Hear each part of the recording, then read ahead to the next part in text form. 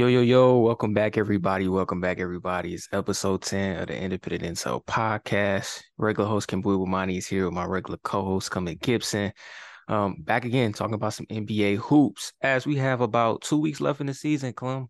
Playing is April 11th. We're approaching playoff basketball. Can't wait to get there. But before we dive into the topics, some breaking news I saw, which is unfortunate. Joel Embiid will not be playing tonight for the Sixers as they play the Denver Nuggets, which was really an MVP preview between Joel and Nikola Jokic. Now, it is expected that James Harden, he'll be back. He's been out 3 games in a row with a sore Achilles. Clem, how disappointed are you that Embiid can't go and be able to play on the road against a Nuggets team? And do you think he'll have, detrimental effects in terms of Embiid's pursuit of his first MVP? Yeah, I think it does. I think that's the part that's the most sad about it all. I can't say I'm too surprised just because with Embiid's injury history, but um, with Jokic doing what he did to the Bucks this um, weekend, with Giannis being the third candidate and second or first in some people's eyes, um, I was really looking forward to Jokic going in and seeing what Embiid would look like in that matchup because I think Embiid got the better of him the first time around. I was actually going to bounce it back to you, but uh, I don't know, man.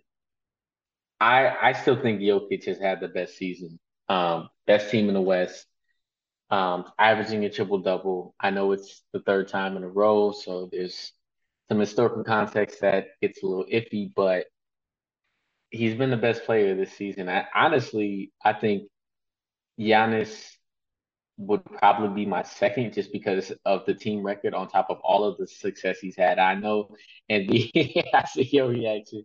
I know Embiid is balling, but I mean, I just look at each team's co-star. I think James Harden is by far better than Jamal Murray or what Chris Middleton has been this year. I mean, Drew Holiday is has been having a solid year, being an All-Star team. But I think James Harden as a talent is better. And then if you look at the third best player on their team, I think Tyrese Maxey is better than most teams' third best players. So I know he missed some time and James Harden has missed some time, but when you look at like the nucleus or the team around Joel Embiid, where they're ranked in the Eastern Conference standings, I just feel like he probably should have been number one. And I think if he would have done that, he would have closed the case, even despite him leading the league in scoring. Yeah, I feel you. I think Jokic for sure. He's been the most consistent all year. He's played the most Yeah. games. He's got the triple double average. And yeah, we've seen the triple double be averaged before. Westbrook did it twice, but this is the first time we're going to see it, and the guy is going to be on the best team in his conference. So I Right. think that's outstanding in itself. Yeah, I wanted to see, Embiid and Jokic play one last time. I know when they last played earlier in the year, Embiid was doing some crazy work, but I think him not being able to go, I think hurts his campaign. And to be fairly honest, really up until March, I had Jokic as the guy. And then Yeah. Embiid just went on this crazy scoring tear that I think made a lot of people kind of be forced to reconsider. But then Jokic stepped up against Giannis on his own floor, and my eyes went toe to toe, and I think outplayed him. And with Mm. Embiid not really being able to be there tonight to go toe to toe with Jokic and challenge it, I think it's just Jokic to lose. And the crazy part about it is, I think out of all the candidates, Jokic doesn't really care to win it. So I think Yeah. that's really the surprising thing of it all. And you know how I feel about individual awards and accolades. I think at the end of the day, none of that stuff truly matters Mm. unless you're able to finish it off with a championship. A football analogy, I think the great one is Mahomes this past year led the league in passing yards, led the league in passing touchdowns, won league MVP, but then he won the Super Bowl and he won Super Bowl Mm. MVP. That encapsulates an incredible season.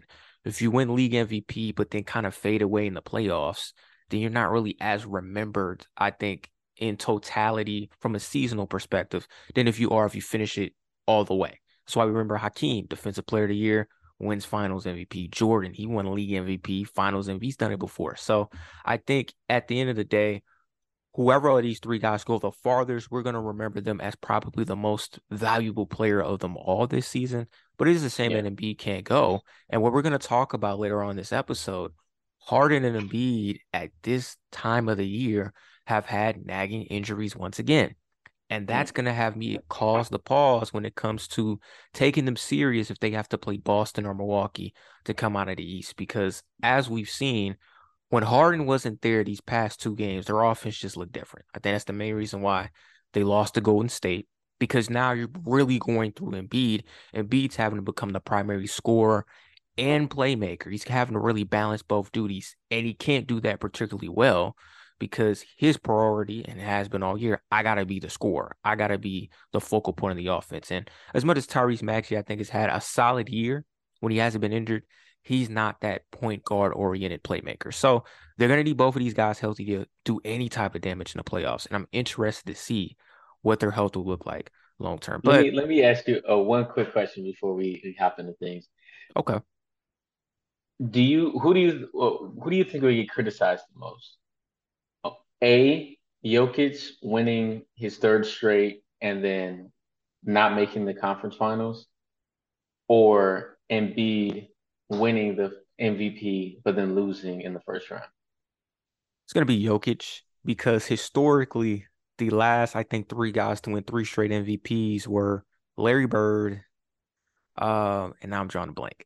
I think it's Larry, Wilt, and And Bill. I'm not I sure. think it was Will, and yeah, Yeah, Larry, Wilt, and Bill. But yeah, he's going to get the most criticism because I've heard the rhetoric really from, look, the sad reality is, yeah, Russell, it, Will, and Bird are only three. okay, so it's Wilt, Bill, and Bird. Larry. Yeah. So two Celtics, one Laker. Funny. But at the end of the day, hilarious. But look, with Jokic, NBA social media criticism, that stuff carries. And so already I've heard so many people be like, look, Jokic, there's no reason he should win three straight MVPs if LeBron never was able to do it, if Jordan was never able to do it, if Kobe was never able to do it. But my whole perspective on all that is MVPs are regular season awards. We know this. And at the end of the day, you're inevitably judged by what you do in the postseason. So you can have as many MVPs as you want. If you're not a consistent playoff level performer, it doesn't really matter at the end of the day. James Harden has an MVP, but we still look at him, unfortunately, as a playoff choker because he continues to come out small in the postseason. So I say if Jokic doesn't at least get the Nuggets to the finals, he's going to get cooked. And it's unfortunate. I don't think that's particularly fair because every time I see him play, he shows up relatively for the most part because the offense runs through him. He's not the greatest defender, but he does what he can. But I will say this though. This is Denver's year. The West is weak as ever. It's the weakest it's been in a long time. I don't Um, think so. I, I I don't. I think it don't is. think it's I, weak. I think it's very weak. I think you have Denver and Memphis. Sacramento's like a distant third, and you have everybody else because I'm not really sold on Durant's health long term. Now we've seen Durant 3 games with the Suns. They look good, but is he going to be able to stay relatively healthy? And if he does, is Chris Paul and DeAndre Ayton, are they going to do their part to show up? And then the two LA teams, I'm not taking them serious. They're pretty much old, and I think time has passed them by. Golden State, as we saw last night when they lost to the Wolves, they don't have it. And it don't, to me, it don't matter if Wiggins comes back or if he don't. They're just not what they used to be in the past. And I've even touched based on the other teams after that. So I just think in the West, it's pretty much Denver or bust, to be honest. This is the best opportunity they have to win the conference and represent the West in the NBA Finals. They've got to get it done this year. And I think they have the team that can do it. And so if Jokic is not able to accomplish it, and let's say the likes of Ja Morant or the Sacramento Kings make it to the finals, he's going to get destroyed. Because for the most part, we look at Jokic as a top five player in basketball. And if a top five player in basketball is not able to elevate his team as the number one seed to an NBA Finals in a weak Western Conference, he's gonna Bro. get cooked. It's unfortunate, but he's gonna get I cooked. don't think the West is weak. I think obviously there's been so many ups and downs, primarily due to injuries. I think that's the main thing. But I mean, from three down to like 11, I would probably take in the West like those teams over like five to through the rest of the Eastern Conference. Like I think the East is very top heavy with Yeah. Milwaukee, um, Philly, and Boston. I think Cleveland's pretty good. I'm anxious to see when we'll talk about them later.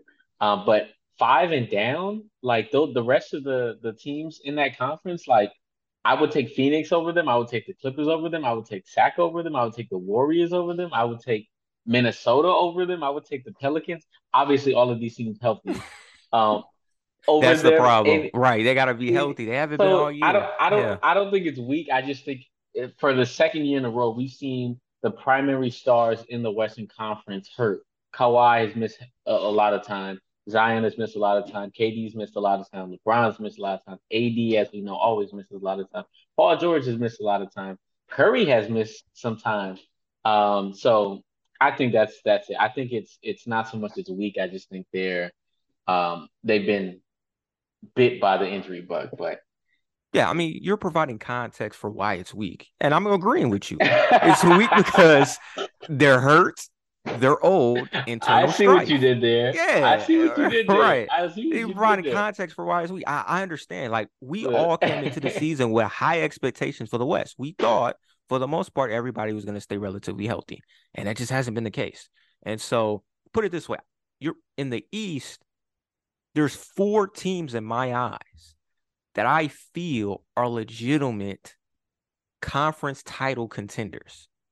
While in the West, I really think it's two. And to be honest, it's kind of one. Like Denver is gonna have home court and they have the best player in the conference. So it's like, okay, it's them. Memphis, I feel like if Steven Adams is back, they're right there. After that, I don't know. Sacramento doesn't play really consistent level defense. Phoenix has injuries, depth concerns. Chris Paul, DeAndre Ayton, will or won't they show up? Golden State is a wreck. They're not what they used to be. Minnesota, they're starting to get their stuff together, but it might be a little bit too late. Oklahoma City's relatively young. Did I bring up the two LA teams? They're washed. So whoa! You skipped the Pelicans. Whoa. Don't be sliding over Zion like the that. Don't do Pelicans, I that. again, injuries. We talked about Zion. Is he going to be back healthy enough? That's the whole thing. And so the West as a whole this year, it's just not what it used to be. And it's because of injuries, it's because of age, and it's because of internal strife. It's all of those things. It provides context to why it's not on par with the East. And so bringing all that back together before we move on, this is Jokic's year. If he doesn't get it done this year, I don't know when, because next year, Oklahoma City, New Orleans, Dallas, they're gonna get their stuff. Minnesota, they're gonna We get their said that stuff last year though. together. We we did. However, you were high on the Nuggets, right? You were high on the Nuggets. It panned out. I wasn't that high on Memphis, but the track record has shown they improve every year. So while we didn't get Golden State right, Minnesota right, LA right, we didn't get those guys right. The younger teams, the teams where it was like with Denver, wait till they get healthy. They've been healthy. They're number one. Memphis, okay, their track record has shown in the John Morant era, they get better every year. They're better than what they were last year. So as long as the young up and coming teams continue their development internally and no one gets injured, they're going to be better than what they were the year prior, which means for Denver, I don't know how old Jokic is, but we could say he's in his prime. He got to get 27. it Yeah, he's now. in his He's prime. 27. He's got to get it now because these young guns coming up that are under the age of 25, they're I not don't going know, bro. nowhere. So that's what I'm I'm saying. not sold on them. But I think this happens every few years. There's an up and coming team that we all think is going to continue to have this linear path to the Yeah. conference finals or finals, but then something always happens along the way. I mean, I don't know if you can remember that the Clippers team from the mid 2000s, the Darius Miles and Quentin Richards, the Knuckleheads, they were one of those teams that everyone thought was gonna continue to rise. Didn't last that long. I mean, we can talk about the Run and Gun Suns. We can talk about um who else? I mean, even OKC, like with KD in them, like looking at that team, you would have thought they were competing for many titles. They went to one title, one championship, and lost. And we never saw them back there again. So I think it sounds good when you're looking at it on paper, but when we really look at the reality of it, I know you don't like to talk about the past, but I love to talk about the past and You historical do. context. So when we look at the past and the trend that the league has always had, not to say it can't change, but the probability is that it's probably not going to happen that way. There's going to be a team that runs the decade. There's probably going to be a secondary team that competes here and there. But usually we see there's one team that runs it. There's another team that competes, and then the rest of them are kind of just like you know they pop in here and there. But good conversation. It was good. For It time's was sake, good. yeah, yeah. We Great, a we just great added a fifth topic yeah, impromptu. that would have been a fifth topic. Great precursor into the four topics. Now let's get to the big one. The For fall sure. of the Dallas Mavs. Is it the Mm. players? Is it the coach? Is it a combination of both? Through the first 55 games, Clem, the Mavs were the fifth seed in the West at 29 and 26 before they made the deal to get Kyrie Irving. Since then, they're now 36 and 39 and are outside of the play-in following two of the worst losses of the year against the tanking Charlotte Hornets. Now, Luka, he's going through it, bro. He's in agony about how he's not having fun. And the media, they're ready with their pitchforks. They're ready to blame Kyrie. It's like, yo, it's Kyrie's fault. They fell off when they got Kyrie. However, Dallas, 23rd in defensive rating, 29th in pace, 30th in offensive rebounding percentage. They allow the most three-pointers in the league, and they're first in personal fouls. Bringing all of this together to you, Clem, what's the biggest issue for the Mavs this season? Is it roster construction, the coaching, or both in your eyes? From that list, I'm gonna go with the roster construction. And expound on that before I get to what I think is personally the worst thing. So Jason Kidd isn't the coach for this roster. I don't think he's a bad coach. I think he's a defensive minded coach. But I think a lot of the times there are very few coaches you can give them anything and they will mold the team into what like their personality is, like a Greg Popovich, like an Eric Spoelstra. He makes the best out of pretty much any talent he has. Um, Phil Jackson's more of like a stars coach and can get everybody to mesh. Um, Brad Stevens is another good example when he has little to nothing. And even this year, Will Hardy, Taylor Jenkins, list goes on. There's some pretty good coaches in the league that can turn, any type of roster construction into at least a playoff team. Unfortunately, that's not Jason Kidd's style. He's a defensive coach, and they struggled a little bit even before they traded most of the defensive players away. But now that they've traded their main key pieces with Dwight Finney-Smith, they're asking Josh Green, a guy who really wasn't even playing like earlier in the year, was like every night in the rotation to be like this lockdown 3-and-D guy. And then, which was kind of weird, they brought him in off the bench, made him the starter, and then had Justin Holiday start a couple games, and then brought him back up. Like those type of things, just like that can really shake the chemistry on the team. Secondly, we brought JaVale McGee in, and before he really even proved to be like the starter, you kind of gave him that title. And personally, I think it made him a little lazy coming into the season. Um, and led to him not probably being in the best condition to be like the defensive anchor that he was supposed to be for this team. I thought that was a thing he didn't handle the best, him being Jason Kidd.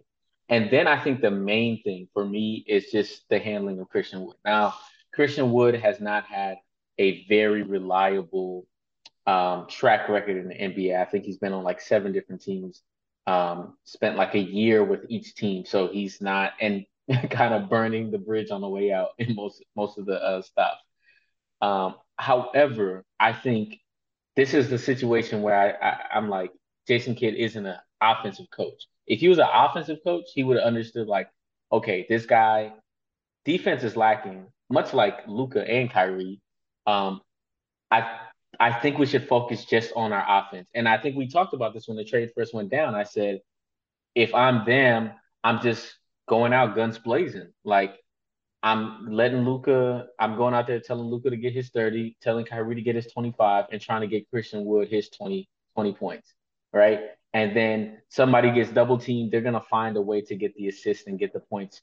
But that the roster construction is not set up to stop guys. It's set up to score. And that's the advantage they need to play towards. But I don't think he's been doing that. Um, the main reason I think it's been a problem is Luka. Uh, I wouldn't consider myself a Luca fan, but I do appreciate his game. And I think in the chat, I've said Luca legend and all. You call him Euro Harden. I don't think he should be called Harden because he's not Euro Harden. Harden. But I disagree with it. But it is what it is. But I think that teams take on the personality of their best player. And Luca is at the point where he's been an all NBA caliber guy. Not even caliber, he's made the teams. No, yeah, And first team. We're not talking about like third team fringe guy. He's no. first team. He started in all-star games. Like he's proven to be, a top five player in the game today. But his leadership style and personality. Now we've seen Kawhi, we've seen KD, Shaq, we've seen a lot of guys who haven't really been like had a strong alpha personality to like I'm the hardest working guy or I'm the rah rah guy. It's very rare for like a leader to have both. But I feel like you should have one or the other. And I don't think he has the best work ethic, and I don't think he's a rah rah guy. So that's like a double negative. You know what I'm saying? So that makes it even worse for him as the leader and number one guy on the team because yeah, you can ball and you get your teammates involved, but you're also not contributing to the defensive end. You're also complaining over and over and over again. You're also coming into the season out of shape. Um, so it's like looking at all those things. I know he's young. I just think that he's kind of going the path where it's like he's not going to be. He, I know KD's your boy, and I think it's not on the KD level because KD put the work in. But it's kind of like in that degree where I think he's like in that Shaq KD category where it's like you may not want him to be the leader on your team, but you can put him with any team in the NBA. And if they're with other stars, he's gonna play better than them and probably win like a finals MVP in the championship. But he's not gonna do like the little things as a leader that your team needs to succeed. So Kid and Luca both deserve some of the blame pie, even though Kyrie plays a part in it, but I don't think he's the main reason. Yeah, yeah. We're like mirrors, bro. What you're spitting is kind of what I have in my notes right now. I want to touch base on Jason Kidd. You said See he was a here. defensive guy. We right here with it. You said he's a defensive guy. I'm gonna go a step farther. J Kidd's not gonna go anywhere. I think them going to the conference finals last year gave him about a couple extra years. And I think that's Mark Cuban's guy. But I agree, he's not the ideal guy for the team. I don't think he's an ideal coach at all because I don't know if he can get the most out of an NBA team. But what he can do, because he's done it twice now with Giannis and Luka, he's great at maximizing someone's star player, which is what he's done with Luka. Because Luka has career highs in field goal attempts, field goal percentage, efficiency field goal percentage, 2-point percentage, and points per game. His PER is at a career high as well, 29.3.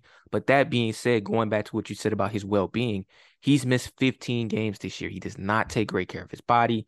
And when you don't take great care of your body and the offense runs through you at a high usage rate, that's a recipe for disaster. You're inevitably going to always be nicked up and miss time.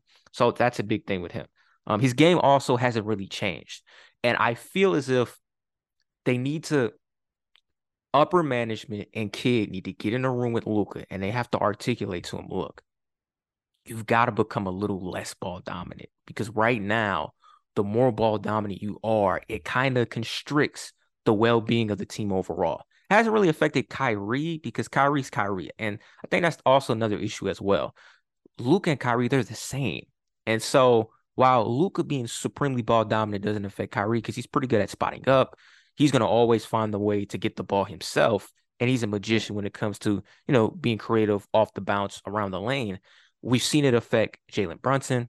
We've seen it affect Kristaps Porzingis, and I think it kind of somewhat affects Christian Wood as well, which is why at times when he's on the floor, he can't get a consistent feel either. But he and Kyrie, they don't mesh particularly well. But the issue is this is even more of a problem. When Luka's not there and Kyrie's running the show, they look better offensively, which means the problem is Luka's not activating his best gene, I think, in his game. He's a phenomenal playmaker. When Kyrie's doing a better job at playmaking, when you're not on the floor, when that's not even Kyrie's high level skill set, that's a problem. It's a you problem. You've got to look yourself in the mirror and change.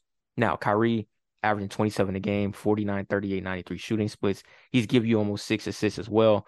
But to wrap it all up with this topic, they don't defend particularly well, Clem.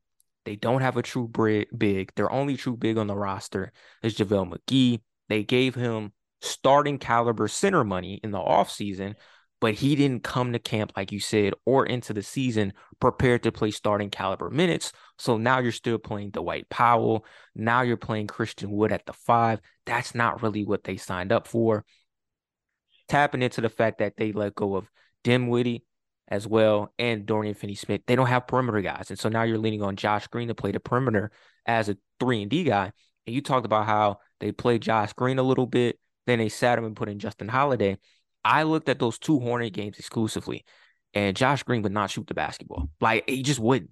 And that messed up the function of the offense because there were times where they did swing it pretty well, and it hits Green in the corner, and he's up faking and dishing it back out again late in the shot clock. So now they got to take a contested 3-point shot that wasn't what they really signed up for within that offensive setting. So I think for them, and I'm going to open this door up for you as well, I think they're going to bring Kyrie back. And I think they're probably going to need to have a conversation with Luka. The issue is they need defenders and they need a true big. Because if you're going to have Kyrie and Luka on your team, we all know they're not pretty good defenders. So the other 3 guys in your starting lineup need to be adequate or high-level defenders to make up for the deficiencies you have in your non-defensive backcourt. And so, like you said, they don't have that. So their offense should be predicated around pushing the pace. So them being 29th in pace is not a good sign. This is an offensive-oriented team. They need to be going up and down. They need to be getting high-quality shots. They should be getting high-quality shots because Kyrie and Luka are at their best, breaking the defense down off the dribble. These are all major concerns, and I don't think they're going to make the playoffs, which is a problem. And the biggest thing that we said coming into the year with Dallas, I had Dallas 8th. I don't know where you had Dallas in the preseason rankings. I wasn't really high on Dallas anyway before they got Kyrie because I felt like the roster got worse when they lost Brunson. And it looked worse early in the year before Kyrie. It's just that they were 5th before they got Irving because the West sucked. And now, since they've got Irving, they're even worse. And everything that we feared has come into fruition. These are wholesale changes that they're going to have to make. But I do think they're going to stick with Kyrie and Luka. Do you feel that way as well going forward? Yeah, looking back at my 2023 NBA predictions when we did the October 17th podcast before the season started, and I had them in the play-in. Um, the ninth seed, actually, to be Yeah. exact, which is interesting. I had the Kings 10. Look at me. Um, man, I don't really know. Like, if I had to bet, I would say that Kyrie will come back. But then I don't think he's gonna spend the entire season there. I think by trade deadline time, they're probably gonna be doing around the same thing because I don't see them making any changes this offseason. Um, they don't have much more to give up. They gave up a lot in the deal to get Kyrie. They gave up a lot to get Kristaps, and then they let Jalen Brunson walk for free. So their options are very limited right now. And then it's like they kind of doubled down on the bad move of not signing Brunson by having to go get Kyrie. So then to like double down even further to get off of Kyrie, who's not playing. I mean, he's still having his highlight plays, but he hasn't like shown to be a positive effect to what they're doing, just looking at their overall record since he's been there. Um, well, actually, they might have a positive record since he's been there. I can't remember, but it's not helping them get to their ultimate goal, which was to get out of the play-in and get the 6th seed or higher. So I can see him signing just because he lost so much money and he wants to get this last contract.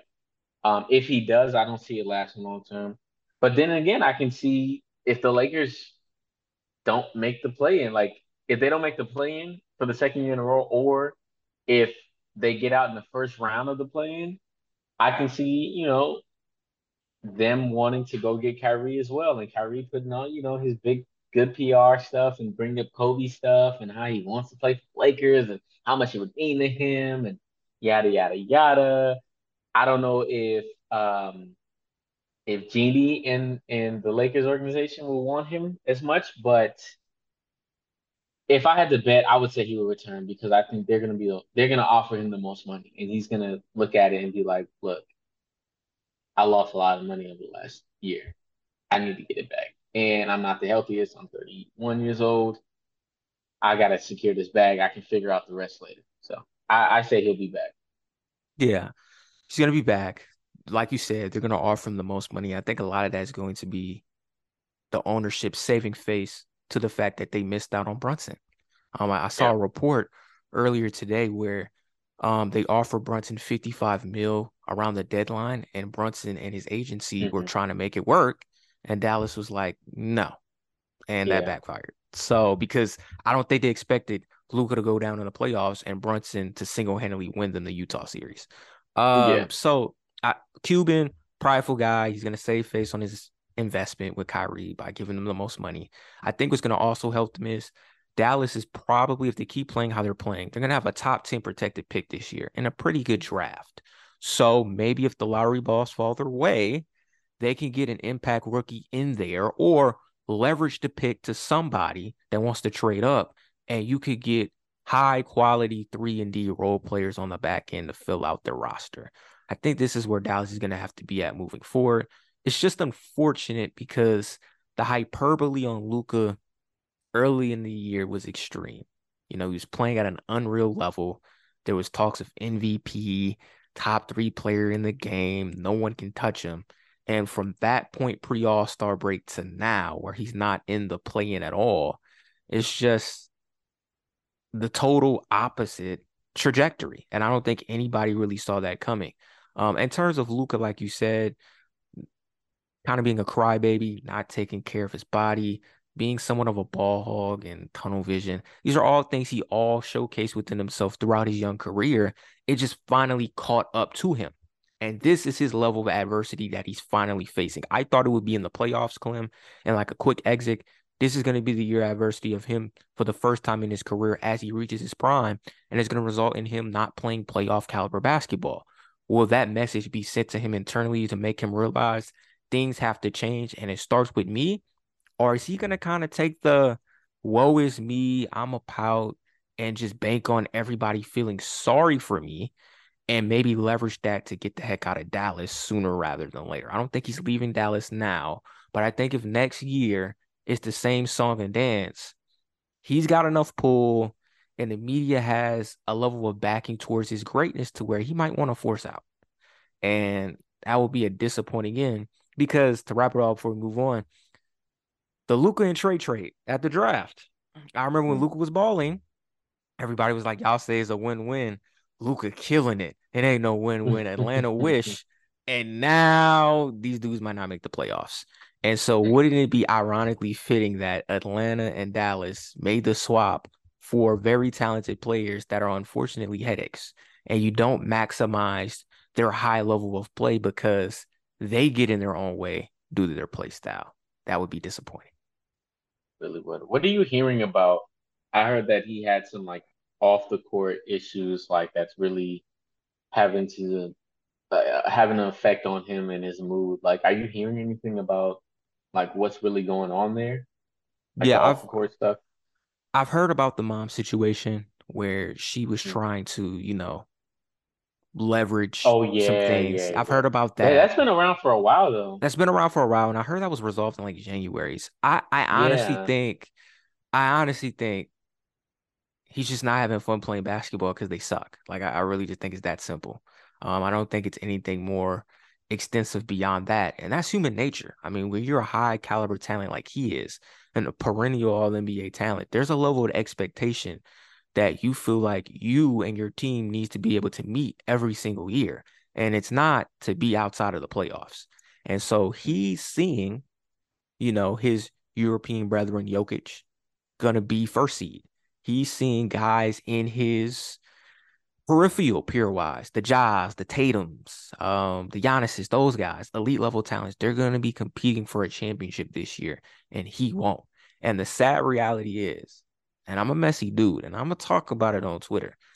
With the exception of that fluke run last year, what level of success has the great Luka Doncic really had with his high caliber level of talent? Bouncing the first round twice, and now he's gonna miss the playoffs. I, at some point, we have to have a legit conversation and talk about this man might be a year away from being a little bit overrated. Like maybe we expected a little bit too much from him. And as much as we call James Harden a joker, and as much as I call Luka Euro Harden, Harden would never. He's getting you to the playoffs. Oh He's my getting you at God. least a playoff series win. Now, after that, who That's knows? fair. But he's getting you there. And that's the facts. Next topic up, is it time to be concerned about the recent injury ailments of James Harden and Joel Embiid? Now, Clem, we talked about it early on the segment. Embiid will not play tonight versus Denver. As the Sixers monitor a calf injury that I started to hear about a few games ago, when they played the Bulls and he blew off the Bulls, but he didn't come back in the second half. And it's like, where is he? And it's like calf injury management. Harden is projected to make his return tonight. Missed the last 3 games with Achilles soreness. But right before the playoffs, Clem, Philly's 2 best players are dealing with annual knick-knack injuries. Now, without Harden, we've talked about it. Philly just hasn't looked the same offensively in recent matchups. Embiid's been their total assist leader in the 2 games Harden has been out that they've lost, and he's giving you 8 and 5 assists, but he's really prioritized on getting buckets, not playmaking for the rest of the team. So there's a semblance of ball watching from his teammates, where a lot of Embiid action at the free throw line in the post, mid post area, and are just watching him be great offensively. Um, I liked where the Sixers were headed, Clem, early in March, but right now it's the same song and dance where their 2 best players are starting to have these injury concerns that we've seen before the last 2 years. Are you confident, man, or are you concerned that these things will carry into the playoffs and not allow the Sixers to at least get to the Eastern Conference Finals? Yeah, man. I am worried. And looking back at the preseason predictions, I had the 76ers going to the finals. I've since changed that. I think the Bucks are not only going to go to the finals but win it against the Denver Nuggets. But um, the main reason why I didn't choose or I decided to change from the 76ers was just because of that injury history. I just don't trust Joel Embiid to play an entire stretch of playoff basketball and not get hurt. Like maybe he may not get injured to the point like he can't play, but it's always something that's happened. And it's like I don't think it's on the level of Anthony Davis, but it's kind of like a tier below that. And then James Harden, obviously, like he's had his playoff struggles. He's actually been a pretty durable guy throughout his career, especially his time in Houston. But since he's come to Brooklyn, Cam, first year, plays 42 games. All right. 8 in Houston, 36 in Brooklyn. Plays 65 games the next year, and then goes to or again in Brooklyn, 44 games, and then wait, hold on. This basketball references. Okay, they put it on top. Okay, so he played 42 games, and then he played 65 games in Brooklyn. And then this year he's played 53 games, and they have, I think, like 7 games left or so. So he's no longer in that 78, 72, 81, 82, 81, 73, 78 stretch he was Yeah, in from 2013 to about 2019. All right. The strip club is catching up to him. All right. they are. And he's also he's also 33 years old. And it's like the sad part, I feel like every 5 to 10 years we see this where it's like the guys who were like at the top of the NBA, they're still producing when they're healthy, but they can't consistently stay healthy.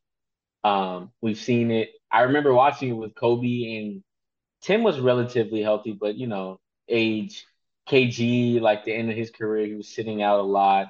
And now we're kind of seeing it with this era's greats. KD um, has been out a lot. LeBron has been out a lot. Even Curry has been out a lot. James Harden has been out a lot. And Embiid's still relatively young. I think he's only 28 years old, but he's had injury history that y'all been beating up on my man Zion. I had to remind y'all, all right, it took Joel Embiid almost 5 seasons to play as many games as Zion has played in three. Okay, let's just not forget that.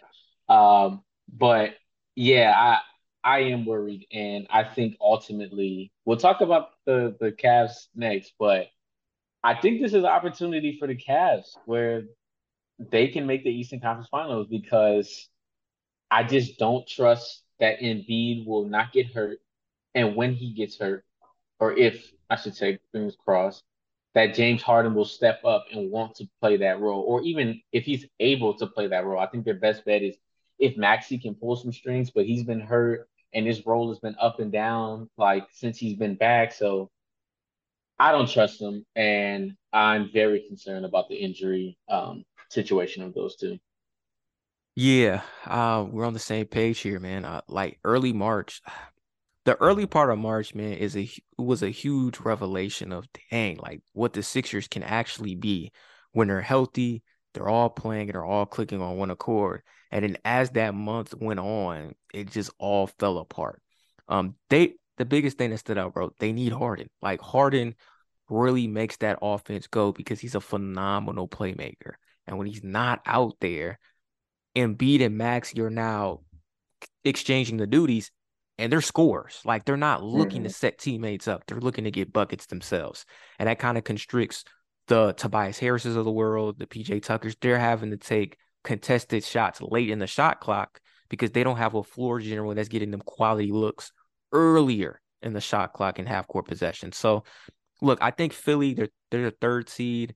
Um, they're probably gonna have to play the Brooklyn Nets or the Miami. I think they're good enough to win a playoff series, but they're gonna have to play Boston round two, it looks like. And I don't think they're good enough to beat Boston because Embiid, I don't trust him to be durable enough in that series. Now, Boston has had issues within the front line. Robert Williams has been in and out, and Al Horford's older. So you would think, well, this is Embiid's time to shine. This is his matchup. But do I trust game five in that series, 2-2 type situation? Is Embiid healthy enough to give me full effort? Like I thought Philadelphia last year could have made the conference finals, but right on cue, they play Toronto. They got the series locked up and B going crazy. And then his African brethren, Siakam, gives him a mean elbow to the face, and that's it. That's it. He wasn't the same. He was not the same. And that was the main reason why they didn't beat the Miami Heat in the second round. I just now with this calf strain, it's always something new with this dude every year. So And I can't trust it. I just can't trust him to be available enough to come out of the East, and you need to be healthy against these goon squads in the East this year because Cleveland's young, they're just as big, and they're hungry. Milwaukee would know what they bring as former champions, and Boston, man, they're young and they're durable and they get after it. And so, compiled with injury concerns and then Doc being Doc, it's going to be another disappointing season for the Sixers, and they're going to have some major questions this offseason because I'm starting to believe James Harden will not be back. I don't know where he's gonna go, but I'm pretty sure he's at a point in his career where he's kind of like, I don't have to win a ring. Like I'm gonna be a Hall of Famer. I've made a lot of money. I'm cool. I just want to be wherever at the later stages of my career where I'm comfortable and I'm happy. And that sounds like the Houston Rockets, which is weird, yeah. but whatever. Um, and so if that happens, what's the future of Joel Embiid? Like, is he gonna look at this situation without Harden and be like, I can't win a championship here, get me out of Future Philly? Laker. That's a possibility. Potential Laker. Him and Steph Curry have a pretty good relationship with Under Armour. Could he be in Golden State? I Hey, don't know. heard that too. That's another dark horse. So this is a very crucial time for Philly. And I think the peak of their powers, man, they were playing Memphis first game after the All-Star break. That was an incredible matchup, and they beat Memphis.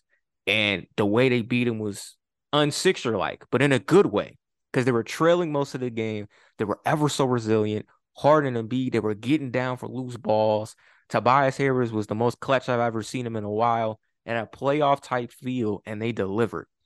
And since that time, it just doesn't feel the same.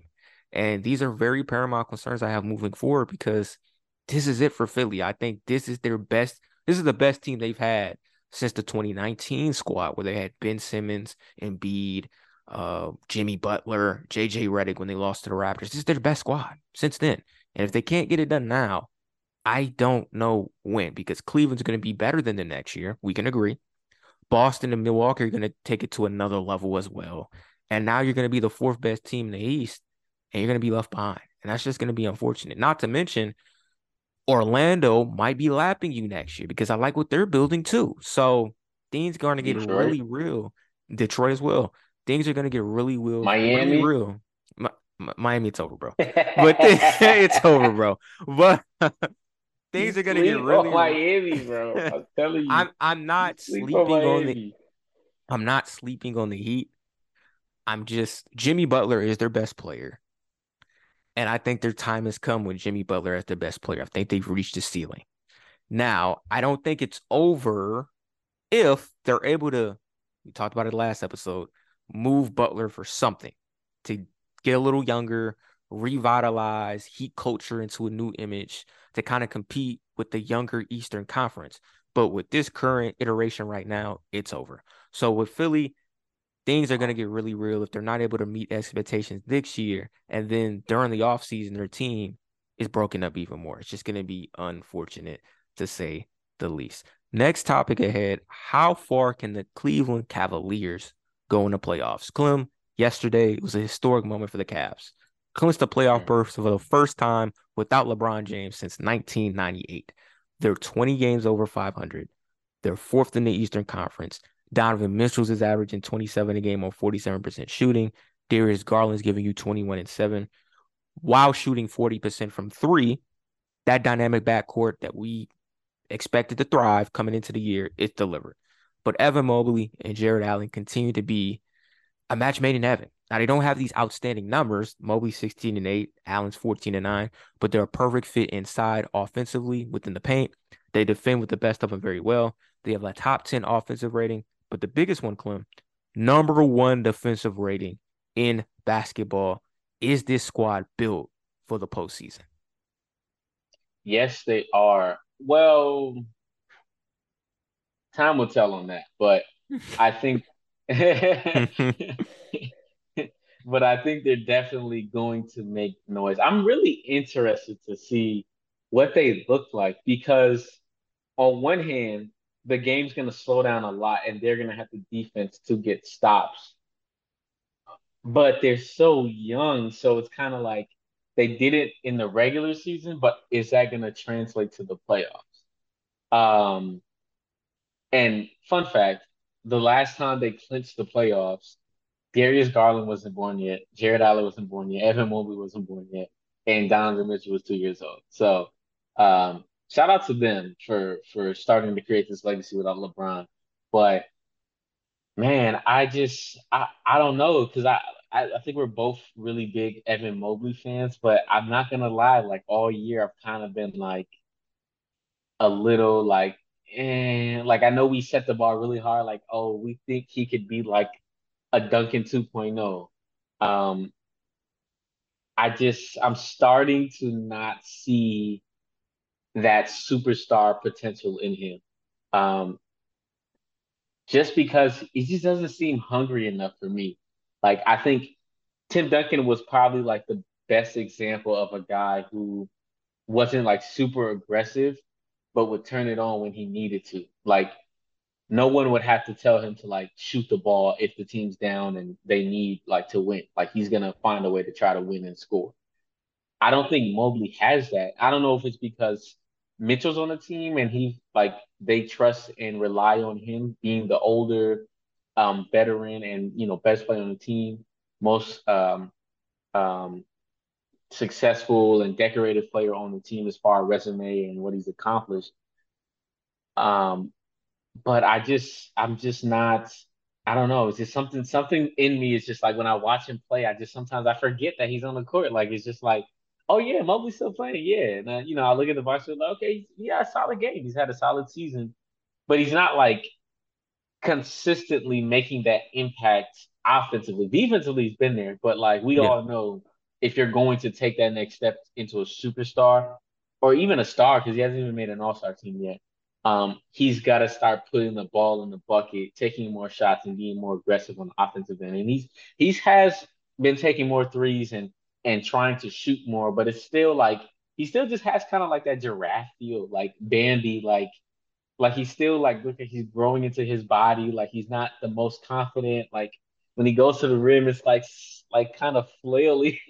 It's not like, even a young KG was like skinnier, but like he went in with authority. Like I don't know, maybe it just doesn't look as smooth as those other guys like Duncan and KG. But yeah, I think it's gonna be really interesting because teams are gonna force Mobley and Allen to be their main scorers. And I would really love to see how that looked, especially when they play a team like um, Philly or maybe even Boston, how that may look for them. But it should be interesting. Actually, no, they would have to play the Bucks second round. Yeah, They see, would. that's why They would. it's But just tough, bro. but everything you're concerned about, those questions will be answered against Milwaukee They will be because answered. they They will will. be answered. I mean, I would, in my perfect world, I would want them to be tested by Miami in the first round, but it's not looking like Miami's going to be able to catch the Knicks. I think they'll end up in that 6th seed over the Brooklyn, but yeah, it's going to be interesting because I think they have the potential to be like the next dynasty.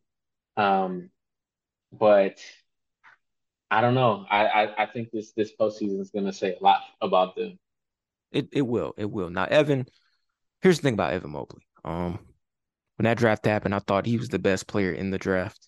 And I think that talent, that upside is still there. I think the unfortunate reality for him right now, and it's kind of a blessing. He's on a team where they play through the guards. They play through Mitchell and they play through Garland. Now, Garland sets up the bigs, but when it comes to offensive creation, when it matters, when they need to get things flowing and going, they go through Garland and Mitchell. And so that's why when you raise questions, and other people have too, in NBA circuits, it's like dang, like Mobley, why I feel like he's not doing nothing. And my response is always they play through the guards. Now, he's an impactful defensive player. That's undisputable. But there's been times throughout the year where they featured him and he's getting 30. And so I think he has a Duncan-like approach, but it's just in a tough situation where if he was drafted by the Toronto Raptors, like if he fell to Toronto, they would feature him more and he would be an easy 2010 guy. And I don't think people would have a conversation about, oh, is he next up? He would already be there. But he's on a team where they're super talented in the backcourt. He's playing alongside a guy in Jared Allen where they kind of want to make him an offensive factor as well. At times, he's kind of the fourth option. And he's cool with it. And I think that's what the Duncan type thing is. He reminds me of kind of where Duncan was later in his career.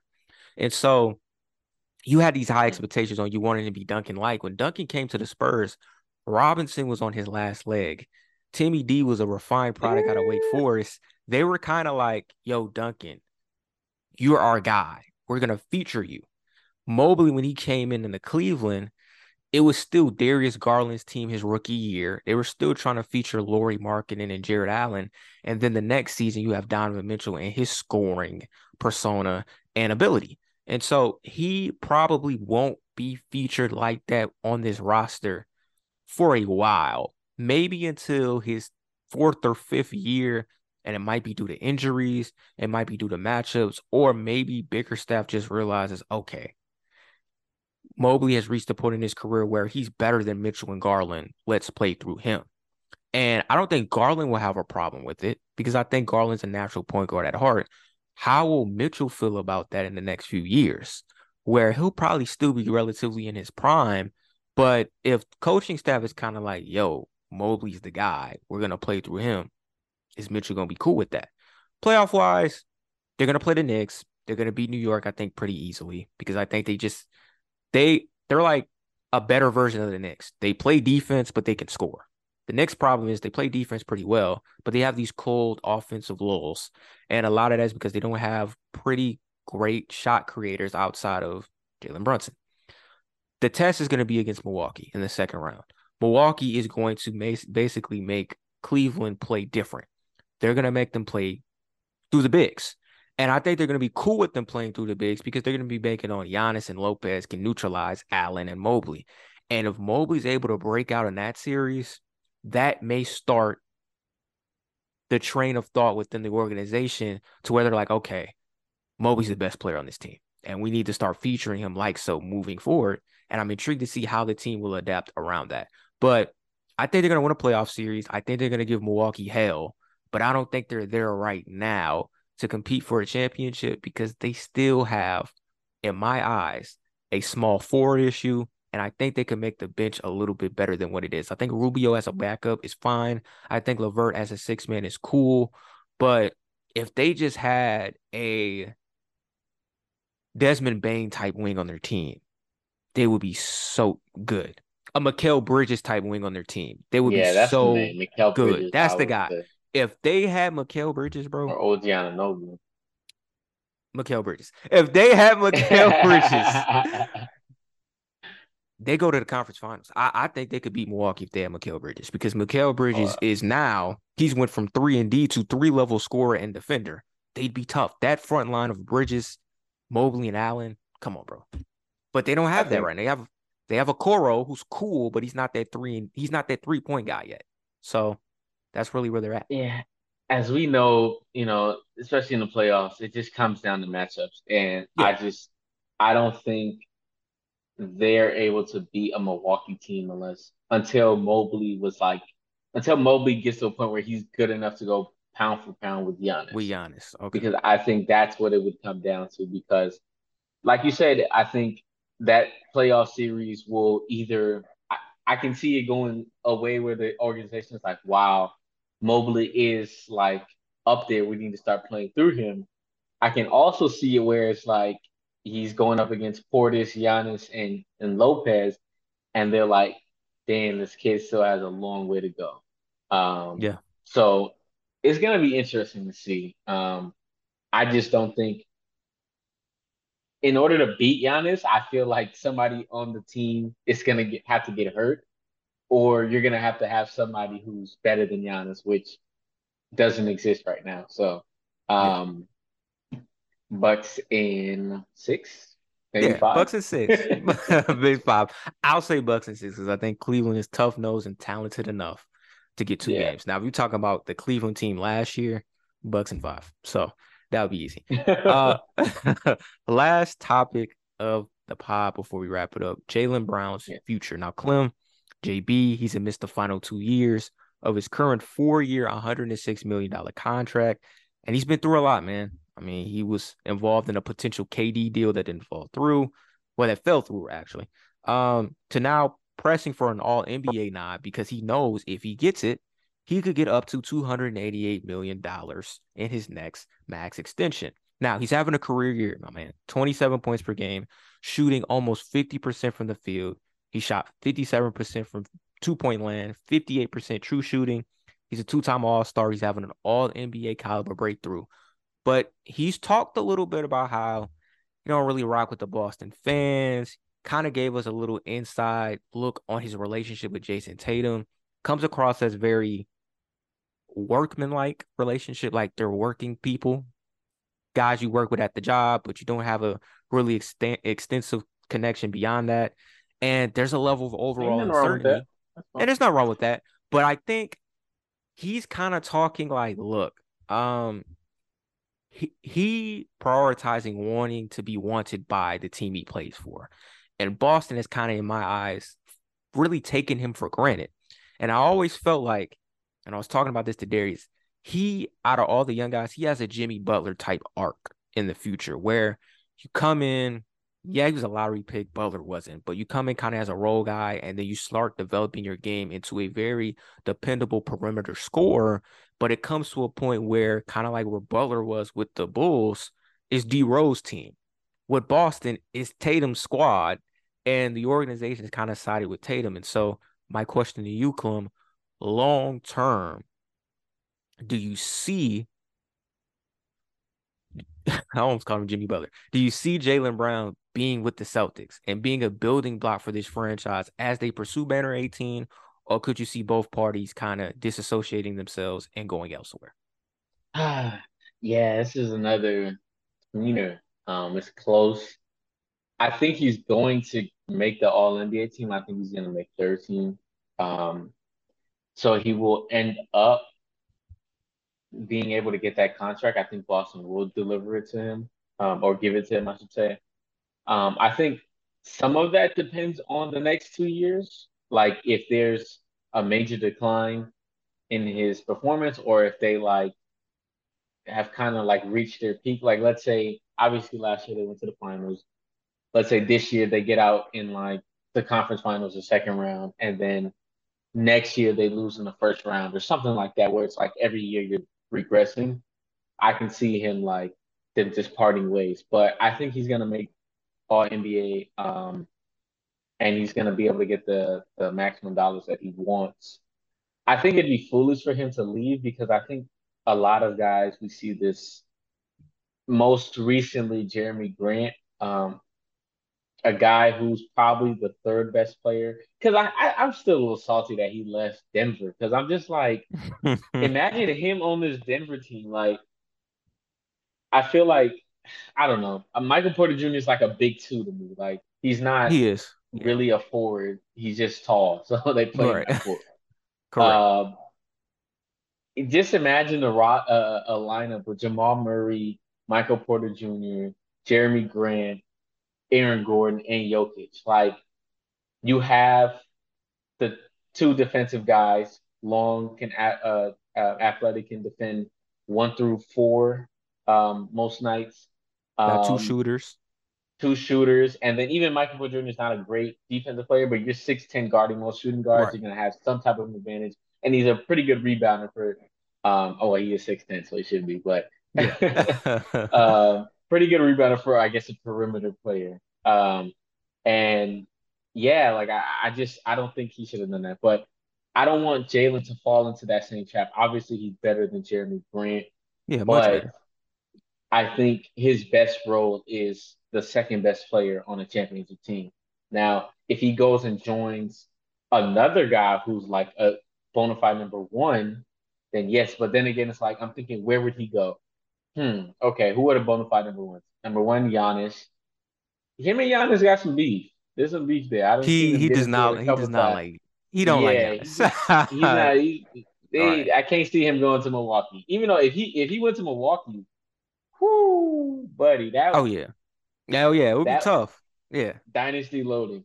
Um, so second up, Embiid. Okay, him like put him in for Harden. What difference does that make?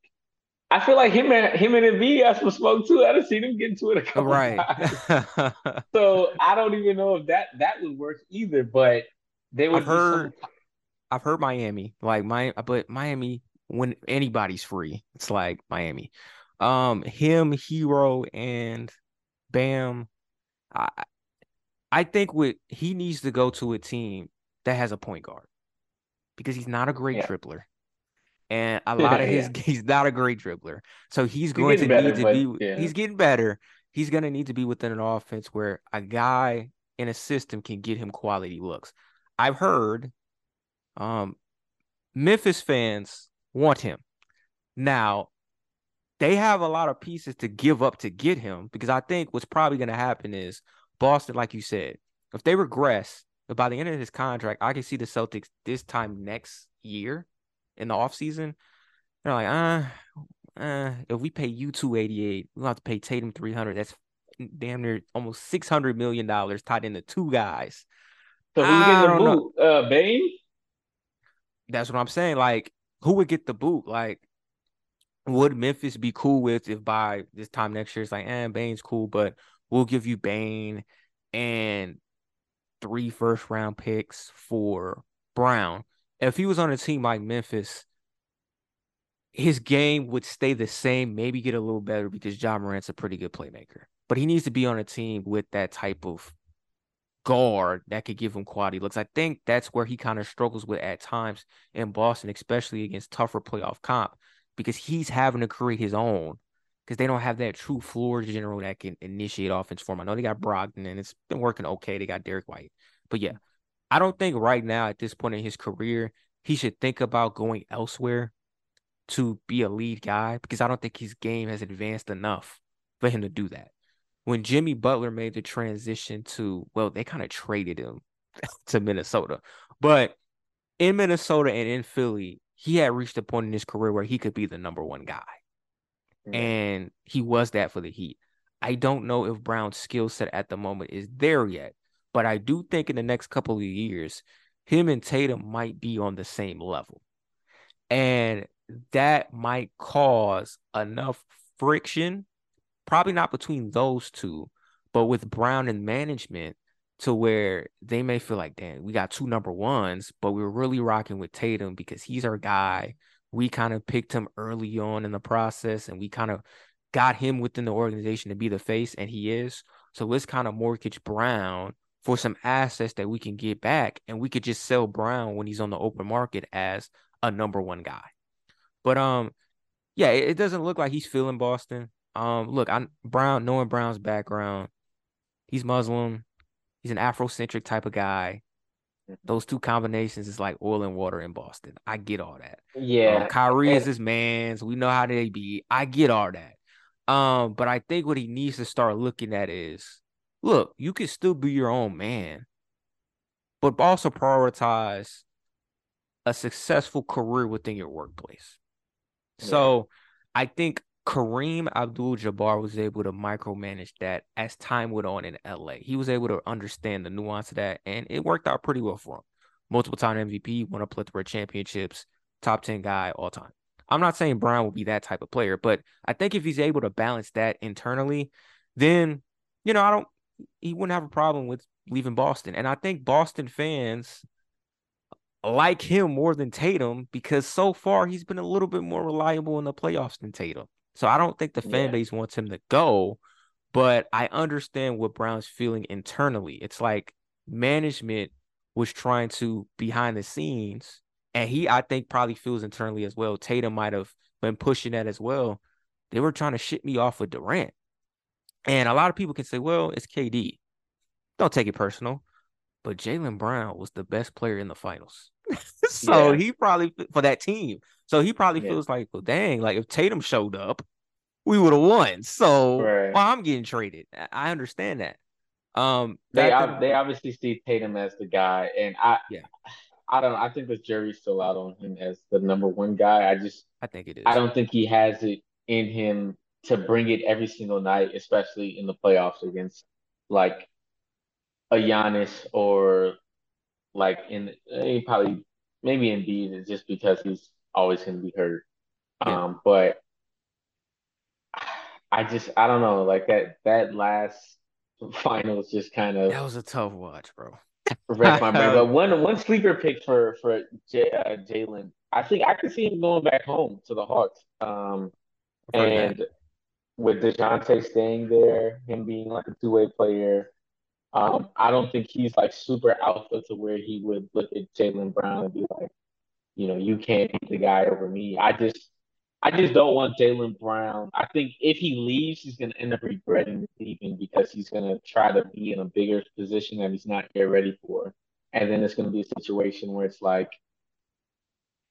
5 years from now, it's gonna be looking like, damn, we're gonna see when I'm 30 for 30. We could have won championship, bro. Yeah. My pride got away. Like same thing we always see with these young stars. Like, one gets treated better than the other, one ends up leaving, and then neither of them end up becoming the talent or the succeeding as much as they probably could have together. Yeah, I mean, you don't want this situation to be a better version of Tracy McGrady and Vince Carter. I'm saying a better version because McGrady and Carter, they never won a playoff series together.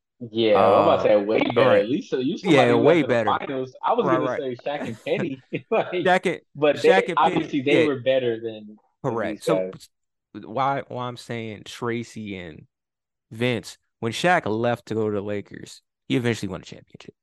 and Yeah. Penny broke down.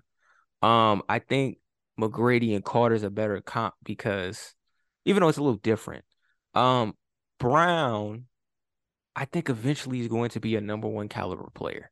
Just work on the handles, get a little bit more diversity within your offensive repertoire. The two-way ability is there. I think he's going to be a number one caliber player on a team in the next couple of years. When he gets to that point, he's got to start valuing, like I said before, a couple things. Peace of mind, the best situation to win. And if he's able to find the balance within the two, he'll be able to make the best decision for himself. But I think right now within Boston, Boston gives him the best chance to win a championship. If the goal is to win a championship, stay there. Now, for the next few years, they don't reach that championship window, or let's say they reach it and they win.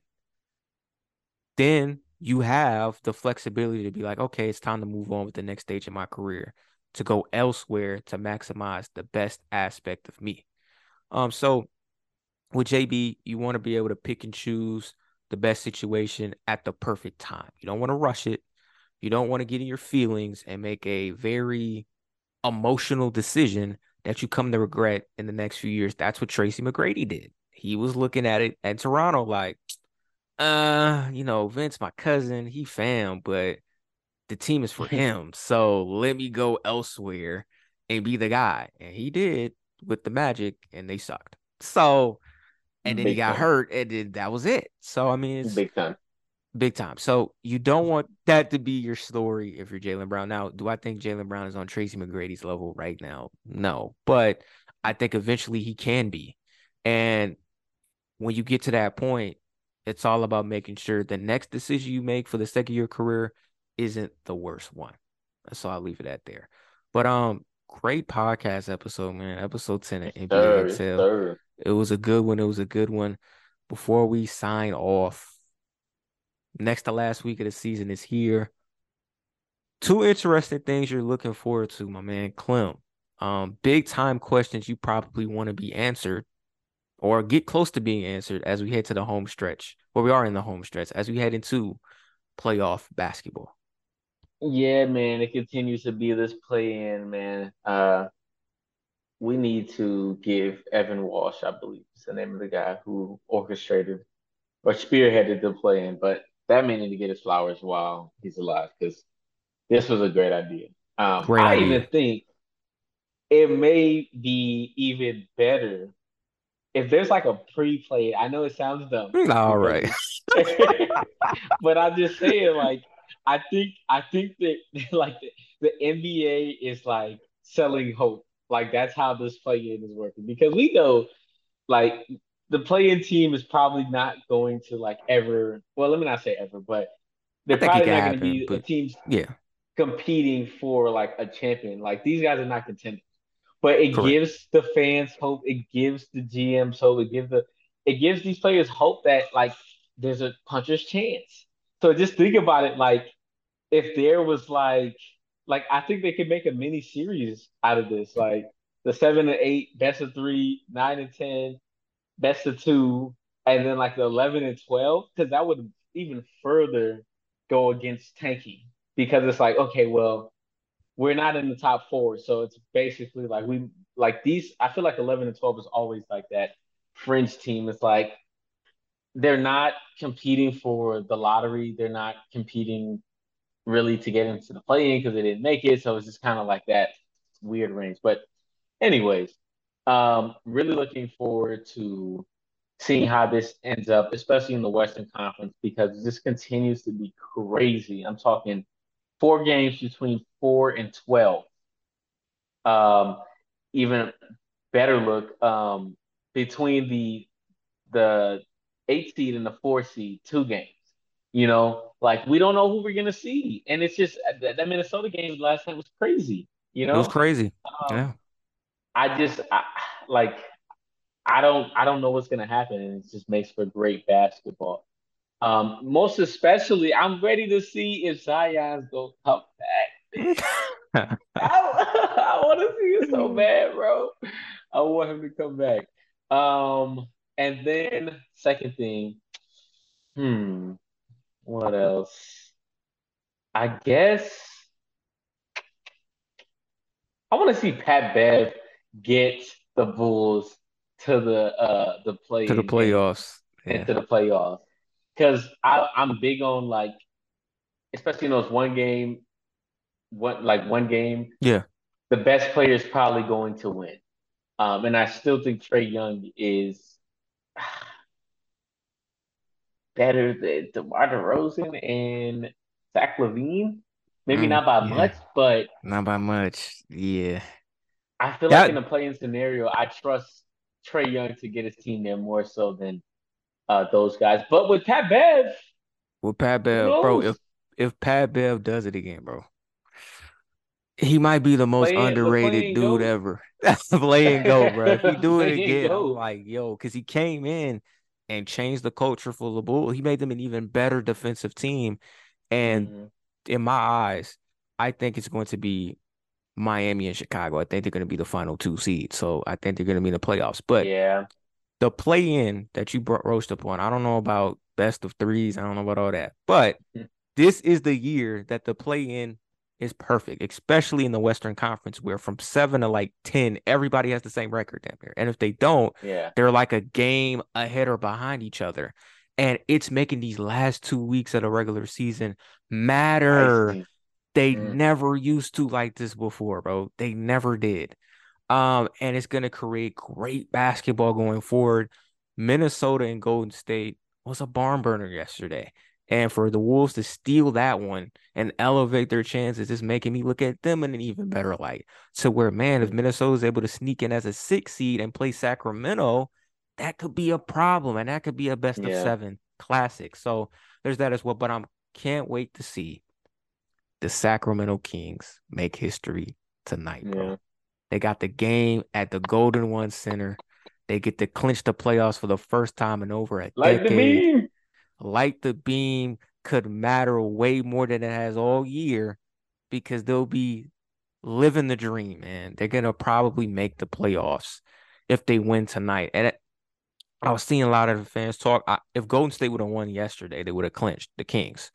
They didn't want that. It was like, bro, we want the Wolves to win so we could get to see our team clinching on their home floor in front of everybody. You know it's gonna sell out. You know it's gonna be loud and rocking with the Cowboys. Hmm. Unfortunately, I wish it was a primetime game on like ESPN. It's not. It will be Yeah. on League Pass. But that's what I can't wait to see because once the Kings do it, it's gonna be great for them. So yeah, those are the two things I can't really wait to see. And without further ado, this is your co-host Kim Bomani. Well, main host Kim my co-host Clement Gibson. NBA Intel. We'll be back with you guys next week for episode 11. We'll see you then. Peace. Yes, sir.